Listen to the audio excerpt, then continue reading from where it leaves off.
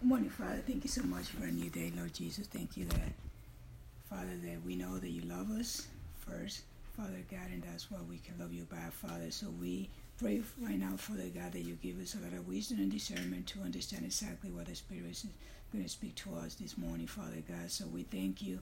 We give this time to you, Lord Jesus. We praise you for who you are, the King of Kings and Lord of Lords, Father God. So I pray, Lord Jesus, that we will walk habitually in the Spirit and that we will never gratify the desire of the flesh, Father God. So we thank you, Father God, that you have given us everything that we need to live our life in godliness, Father God. So we worship you this morning. In Jesus' name we pray. Amen.